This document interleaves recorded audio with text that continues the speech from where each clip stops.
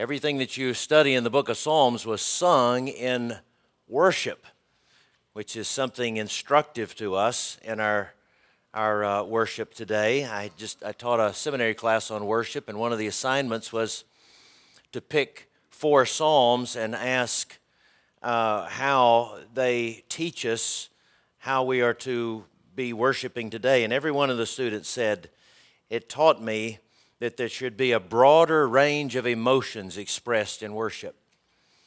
Life is not always happy-clappy. And sometimes worship can be all happy-clappy. Life is not always a long dirge either. And worship shouldn't always be a dirge. Life is not always, you're not always filled with confidence. Sometimes there are doubts.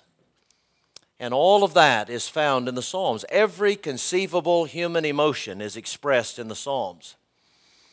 And then to think further, I think I've made this point before, that we have indication from the book of Hebrews that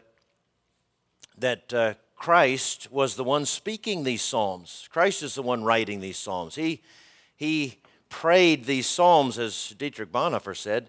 These are the Psalms of Christ prayed through David and Asaph and Solomon and Moses. So as you read the book of Psalms, you see every emotion that we can experience. John Calvin called it the anatomy of the soul. And you also see the Lord Jesus experiencing all of those emotions on our behalf, so that no matter what you're feeling, no matter what you're going through, you do go to a Savior who understands, who has been made like you, like us in every way, even emotionally. He knows what it is to be depressed. He knows what it is to be anxious. He knows what it is to be angry. He knows what it is to be betrayed. He knows what it is to be joyful. He knows what it is to enjoy worship. He knows what it is to say the darkness is my closest friend. Well, with all of that as background, here is a psalm in which Asaph says, now it's time to give thanks. And yet, as we go through the psalm, we'll look at some things and say, I'm Asaph, I'm having trouble figuring out what you're giving thanks for. You're in the middle of a battle. There are bad people around you. The economy's tanking. There are people who seem to be getting away with the evil that they're doing. There seems to be injustice. And you tell us to give thanks? And Asaph says, yes, I do. And not only am I commanding you to give thanks, I'm giving you reasons from a redeeming God and from the redeemed for why you must. So, struggling to give thanks today, this psalm is for you. Let's begin reading in verse 1. We give thanks to you, O God. We give thanks, for your name is near. We recount your wondrous deeds. At the set time that I appoint, I will judge with equity. When the earth totters and all its inhabitants, it is I who keep steady its pillars. I say to the boastful, do not boast. And to the wicked, do not lift up your horn. Do not lift up your horn on high, or speak with a haughty neck. For not from the east, or from the west, and not from the wilderness comes lifting up. But it is God who executes judgment, putting down one, lifting up another. For in the hand of the Lord there is a cup with foaming wine, well mixed, and he pours out from it, and all the wicked of the earth shall drain it down to the dregs. But I'll declare it forever. I'll sing praises to the God of Jacob. All the horns of the wicked I will cut off, but the horns of the righteous shall be lifted up. Let's pray together.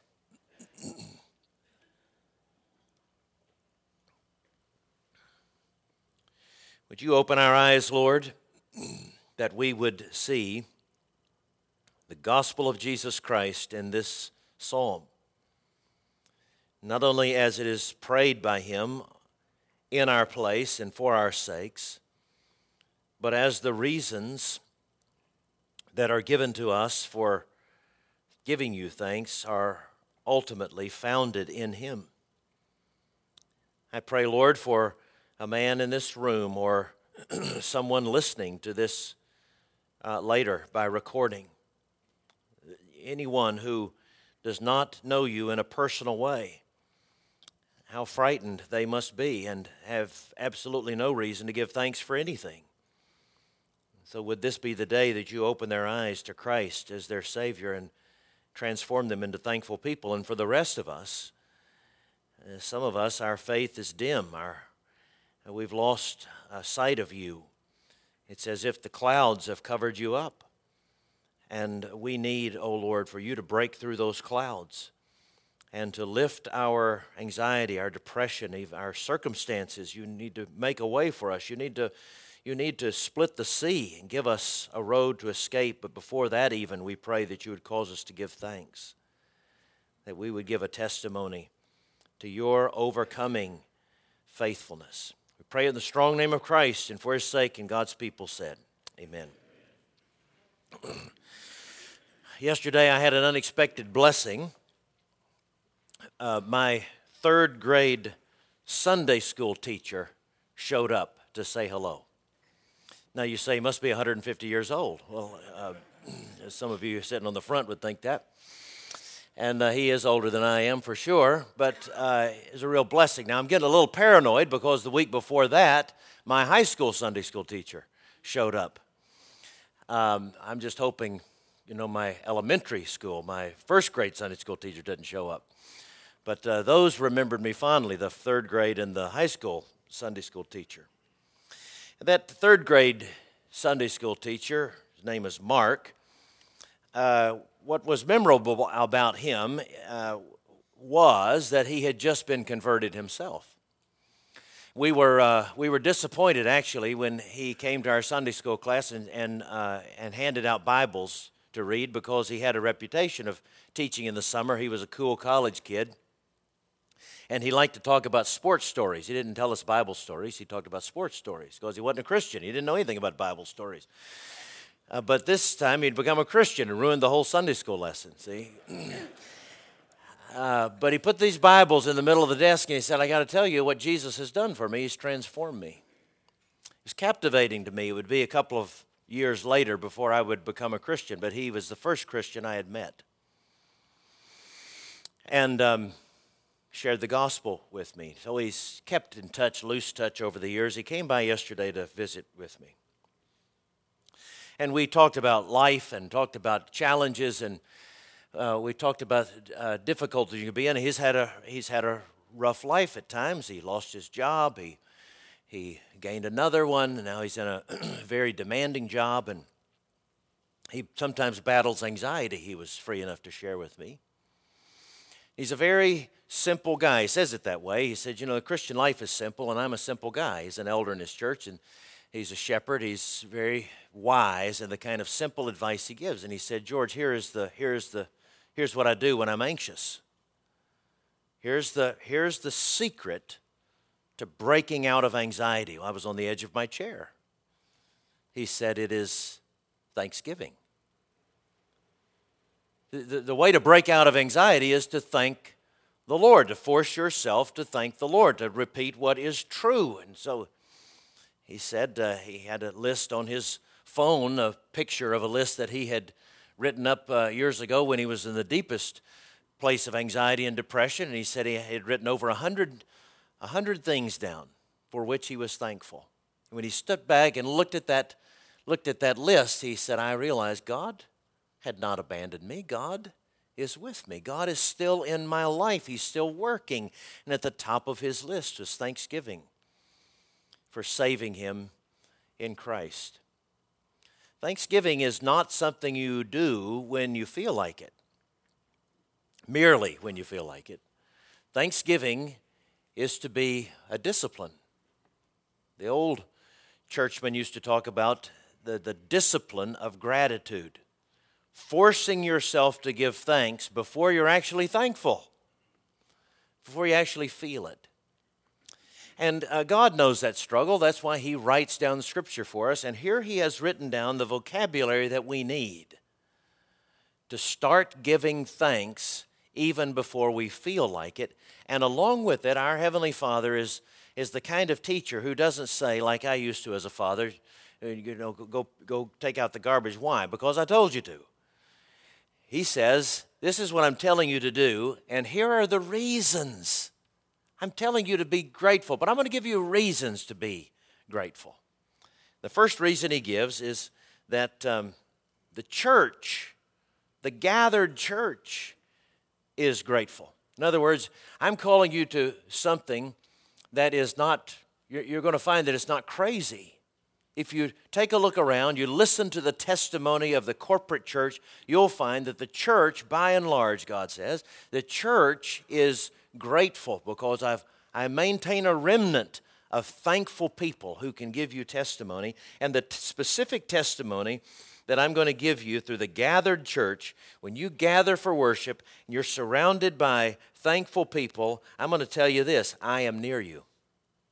There's the first promise. There's the first reason to give thanks. God is near. Verse 1, we give thanks to you, O God. We give thanks for your name is near. Now, in every passage of Scripture, either implicitly or explicitly, points us to Jesus Christ. No message is complete without showing that connection. That Christ is the motivation for whatever we're supposed to do. He is the enablement for what we're supposed to do. He is the focus. And there we have it right in the first verse. God is near. Every time you find a function of one of the persons of the Godhead, you find that person of the Godhead working. And when God says He is near, He means I draw near to people, and I do it through my mediator, through the second person of the Godhead, Christ. What was His name? You will call His name Emmanuel. Why? Why do we call Him Emmanuel? Because I want you to know God is with us. He has always been with us. Throughout the Old Testament, there are manifestations of Him being with them. He would cause the ground to tremble. He would cause a pillar of fire to lead them at night, a pillar of smoke during the day. He would show up through the angel of the Lord. And of course, in the New Testament, He puts skin on and makes sure you know He is with us. And then Christ sends His Spirit to us as well. He moves inside of us. There is never a time God is not with us. And He is with us specifically, the text says, through His name. He is near to us by His name. A name in the Old Testament was a significant thing. People were named usually according to their characteristics. And so when God's name is used, when it's referenced, it means it's a reference, it's shorthand to all of His attributes. So not only is God's presence with you, every aspect of God, all of His attributes, all of His characteristics, all of His resources are with you. Whatever your need. Oh Lord, I'm afraid. God says, I am a refuge. I am a strength. That's in my name. That's here. Oh God, I've given in to that besetting sin once again. I feel so far away from you. I am holy. I am the Redeemer.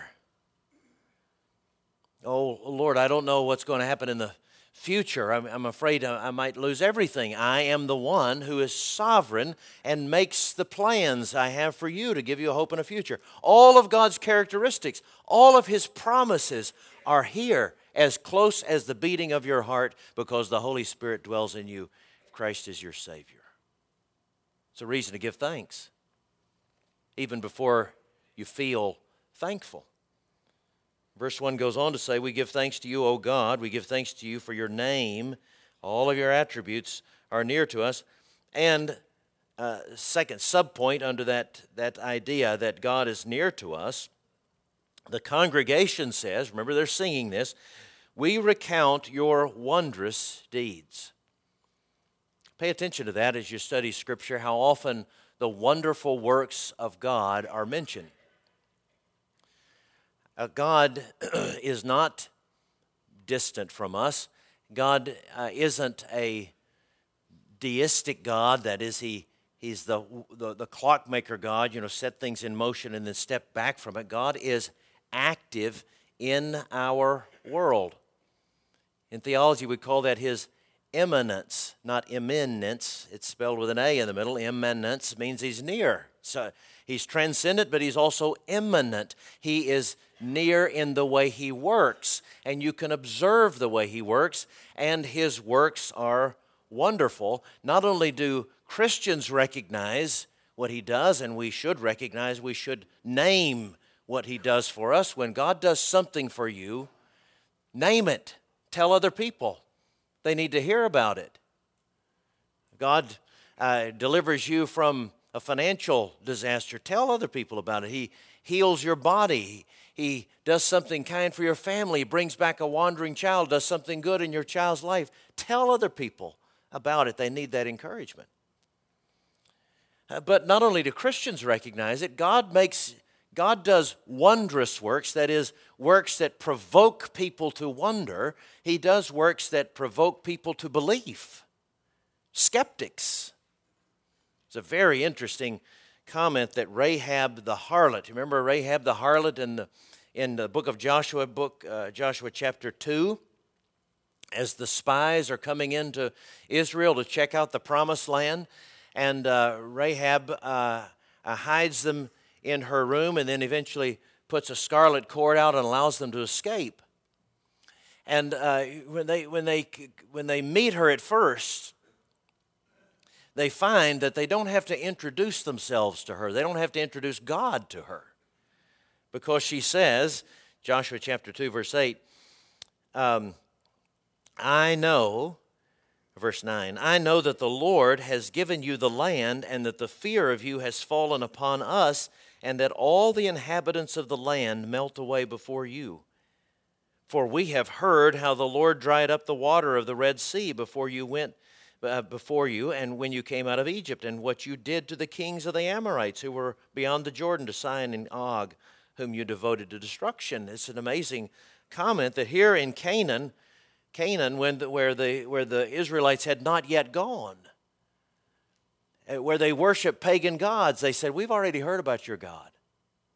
We've heard of the wondrous works he's done. He split the Red Sea. He delivers you from the kings. I'm eager to help you because I know your God is God, and I know your God is God through the wondrous works we've heard about. So you have this outside testimony. You have when you stand up in the congregation can say, we have seen his wondrous works. We are here to remind you, even with our own bodies, that God is near to you. And some of us were skeptics, and we saw the wondrous works of God. Now we are converted. And we can tell you about other skeptics that we've met this week who have seen the wondrous works of God. There is reason to give thanks. We give thanks because God is near, and he's working in our world. He's not distant.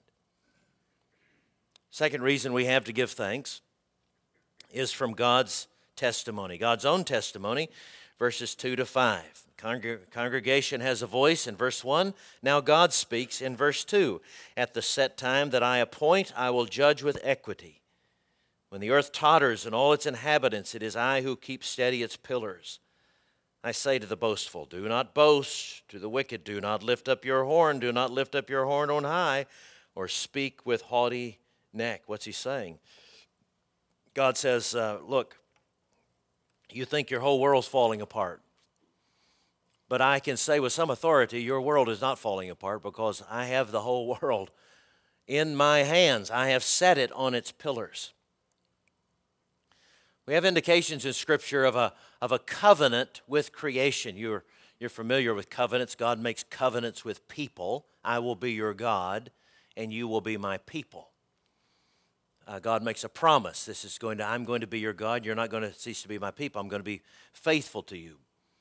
But there are indications, too, that God made a covenant with creation. That, after Adam and Eve sinned, God said, in the day you eat of it, you shall die, and you'll introduce brokenness and disease and difficulty and entropy into the creation. But creation's going to go on. He says at some point in the prophets,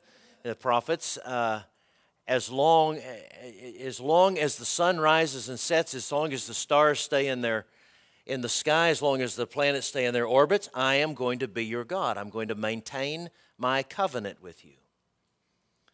Noah would have had reason to question that, wouldn't he, after the world's been destroyed by the flood, and God brings the ark to rest. Mount Ararat, the waters recede, and Moses timidly walks out of the ark with his family members. He builds an altar, and God says, Moses, here's the promise I'm going to make to you.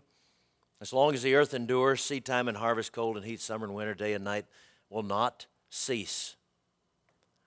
I'm going to keep the earth on its axis. I'm going to keep it in its orbit. I'm going to keep the finely tuned machinery of the cosmos together until I finish my work of redemption.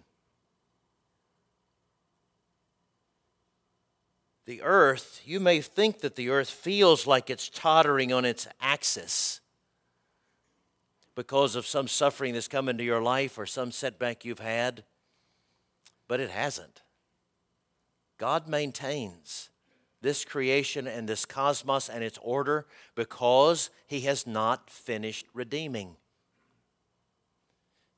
If I heard it once, I heard it 100 times because the Georgia football team was used to losing. I'd hear those loyal Georgia football teams saying, I've had to learn to say it as an Auburn fan too, that those loyal Georgia football fans would say, the sun will rise in the morning. You know, the world seems to have ended tonight, but I think the sun will rise tomorrow. Well, you may feel like the world has come to an end. The sun will rise, and the reason the sun will rise is God will say, rise, because there's more redemption yet to be done. You have reason to give thanks. As long as the earth endures, because the earth is enduring and being preserved by God's sovereign hand, and He's keeping it in its place. He's keeping it going, not only to redeem other people, but because He has work to do in you. He still has the work of causing all things to work together for the good for you, the one He loves and the one He's called according to His purpose. So that is your confidence, but what does He say to the unbeliever, to the boastful, to the one who says, I have success because I've done it, or look at how things are happening to those righteous people. Their Christianity is not working for them. Horn is a saying, an Old Testament saying describing strength. You know, you think about an animal, a rhinoceros. His power, his lethal power, is concentrated in that horn, and so horn is an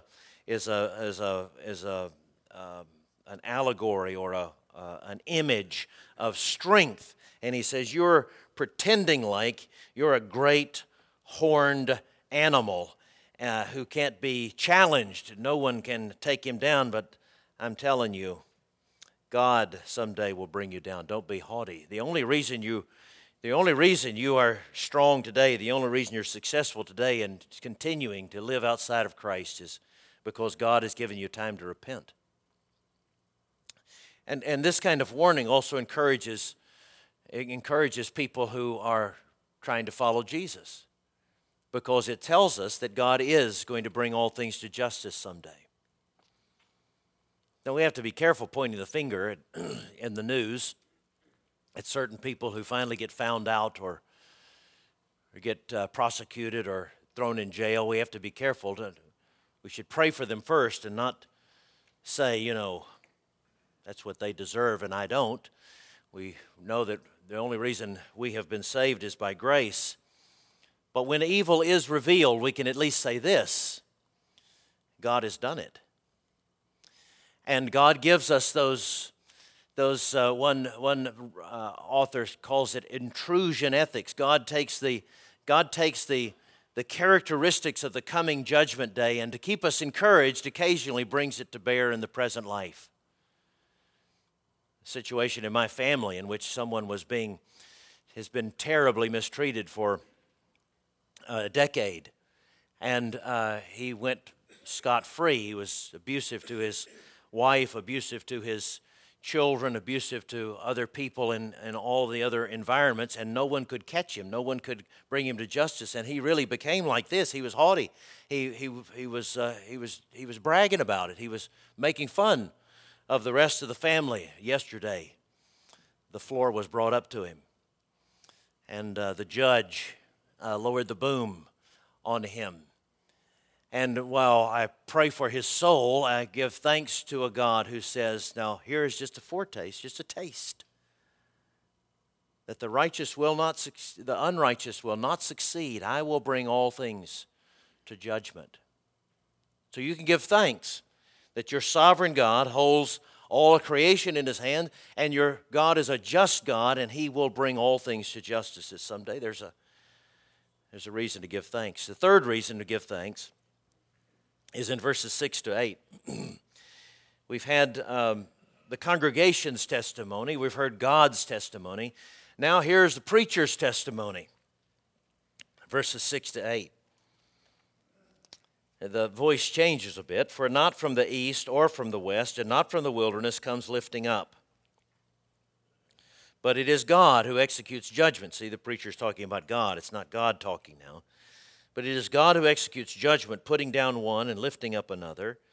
For in the hand of the Lord there is a cup with foaming wine well mixed, and he pours out from it, and all the wicked of the earth shall drain it to the dregs.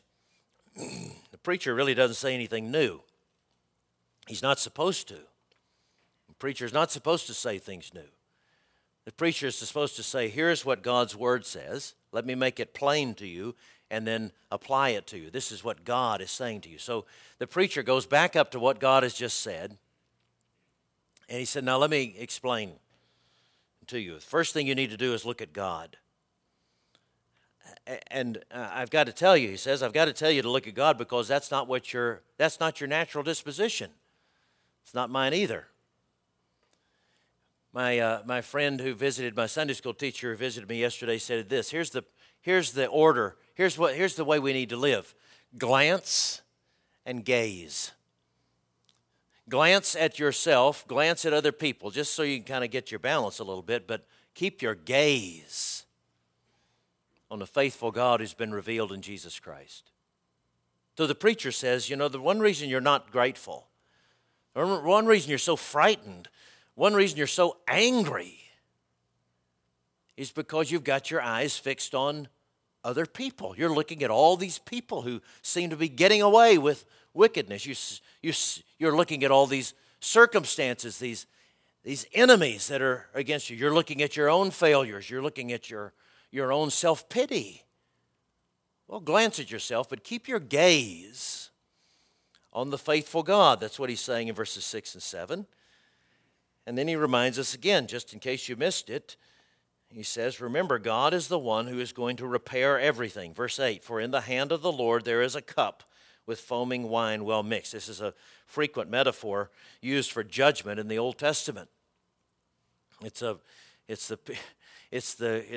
witch's brew. It's a deadly mixture that someone is going to drink, and even the smoke is rising from it. It's obviously ominous, and he says, I'm going to pour it out. I'm going to pour out this cup of wrath. Similar image in Jeremiah chapter 25 and Jeremiah 49, 51, and Revelation 18, verse 6.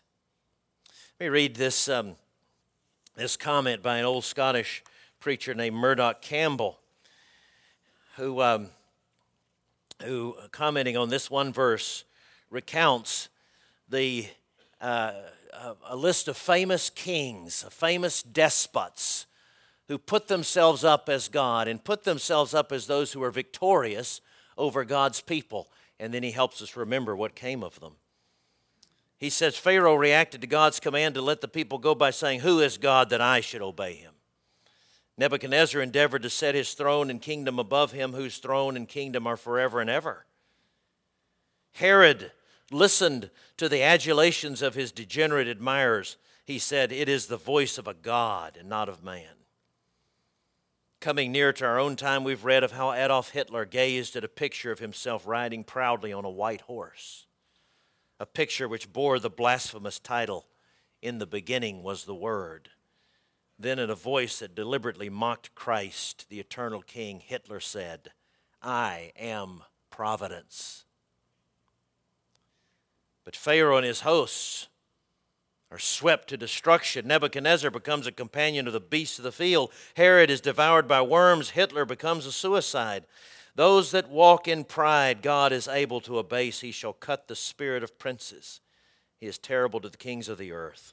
All the horns of the wicked will I cut off. Don't forget history. There have been many people, many movements, many sales pitches who said, "I have the answer." And God will not share his glory with another. The fourth reason we give thanks is an individual. It seems a layman in the church. We've had the congregation, the corporate testimony of God's people. We've had God himself give testimony. We have the preacher reminding us what God just said, and now an individual comes up, one person, who says, "I want to tell you, I believe exactly the same thing. I can tell you in my own life, I can tell you how I've been delivered. I will declare it," verse 9, "I will declare it forever. I will sing praises to the God of Jacob. All the horns of the wicked I will cut off, but the horns of the righteous shall be lifted up."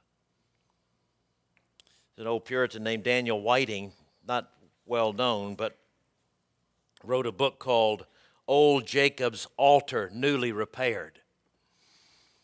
And his point was that believers should effectively build an altar of thanks to God, like Jacob did. Jacob said, I was delivered. God changed me. I know he is with me. So I'm going to build this stack of rocks, so I'll have an opportunity to say, you know what those rocks mean? It means that God wrestled me down, caused me to rest in him, and made his covenant promises to me. And so the old Puritan Whiting said that Christians should make a record of their dangers, deliverances, and duties, and share them with one another. He said there are three reasons we should do that. He says, for one, while our particular trials of faith may be different in their details, God's method for dealing with them are the same. You may have different problems, but God deals with all of our problems in the same way. He draws near and he delivers, gives us hope in the present. Another is that a person's experience is a very powerful apologetic. You know, I was tempted to believe that God doesn't help, that God is not near, that God doesn't save, but this person had the same problem I did, and God showed himself strong in that person's life. That person gives thanks counterintuitively. There must be a transcendent reason for that Christian to live with that kind of joy. The third reason is we grow in our love for those who share their trials with us. You know, that happened with me yesterday when that Sunday school teacher was telling me that he battles anxiety. I didn't think I could love that man any more than I did, but when he shared with me his weakness and how God had delivered him through it, I grew in my love for him.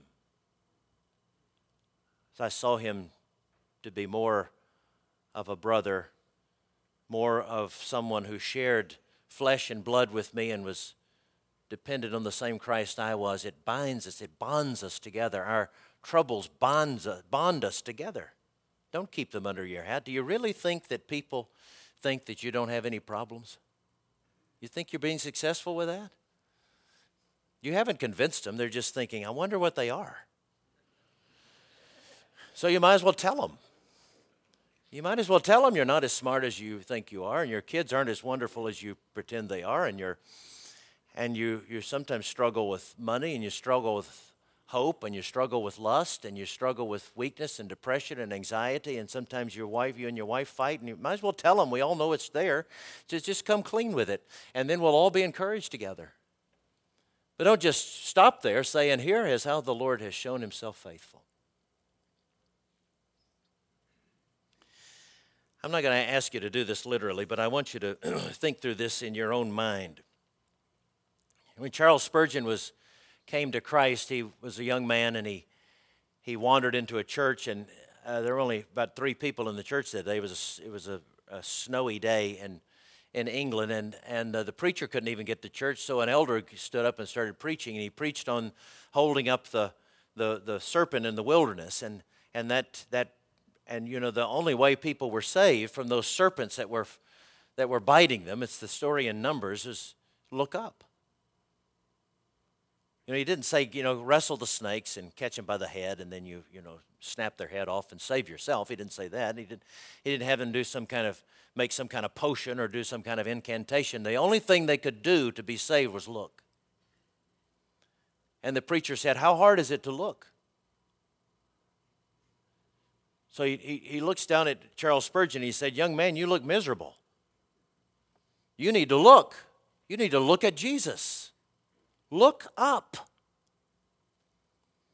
And so I ask you in your own mind's eye, I'm not going to ask you to do this, but look around. In your mind's eye, look around this room. You are surrounded by men who say, God is near. And He's as near as I am to you. And you're surrounded by men who say, I will bear your burden with you. And then, don't just look around, look up. Glance, gaze. Gaze at the faithful God who has the whole world in His hands, and He has you and me, brother, in His hands. And then you've been looking at the preacher, and I've told you everything that God has just said to you. And then, in your mind's eye, look around this room at men you know who have been skeptics in the past, who you know have had difficult times, and they are here today. They've lost children, they have lost businesses, they have lost wives, they've lost their health, and they are here, and they are giving thanks. For one reason, because Christ has been faithful in them and caused them to come thus far, and they can say to you, evil will not succeed, the righteous will be lifted up. And be encouraged to give thanks yourself. Let's pray together.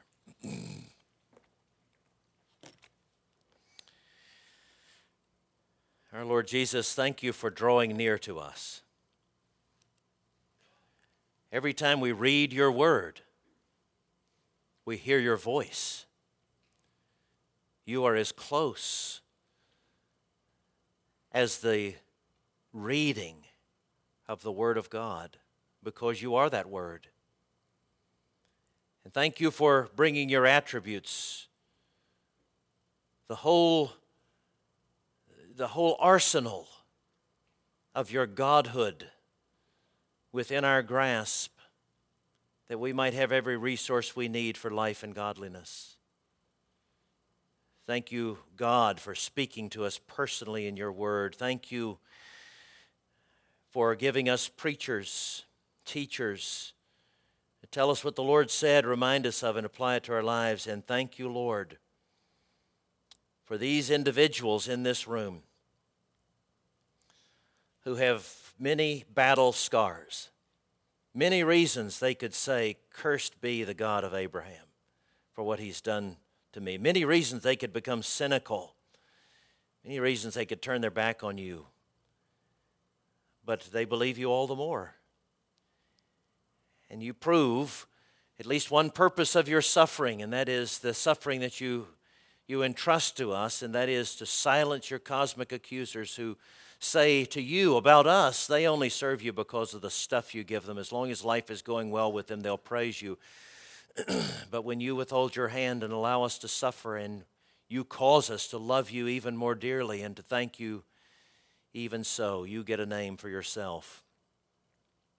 We pray that our thankful testimony would bring fruit today, that someone would be led to Christ, that someone would be led to ask us, what is the secret to your spirit that remains grateful regardless of suffering, give us opportunity to say, stop and let me tell you what the Lord has done for me.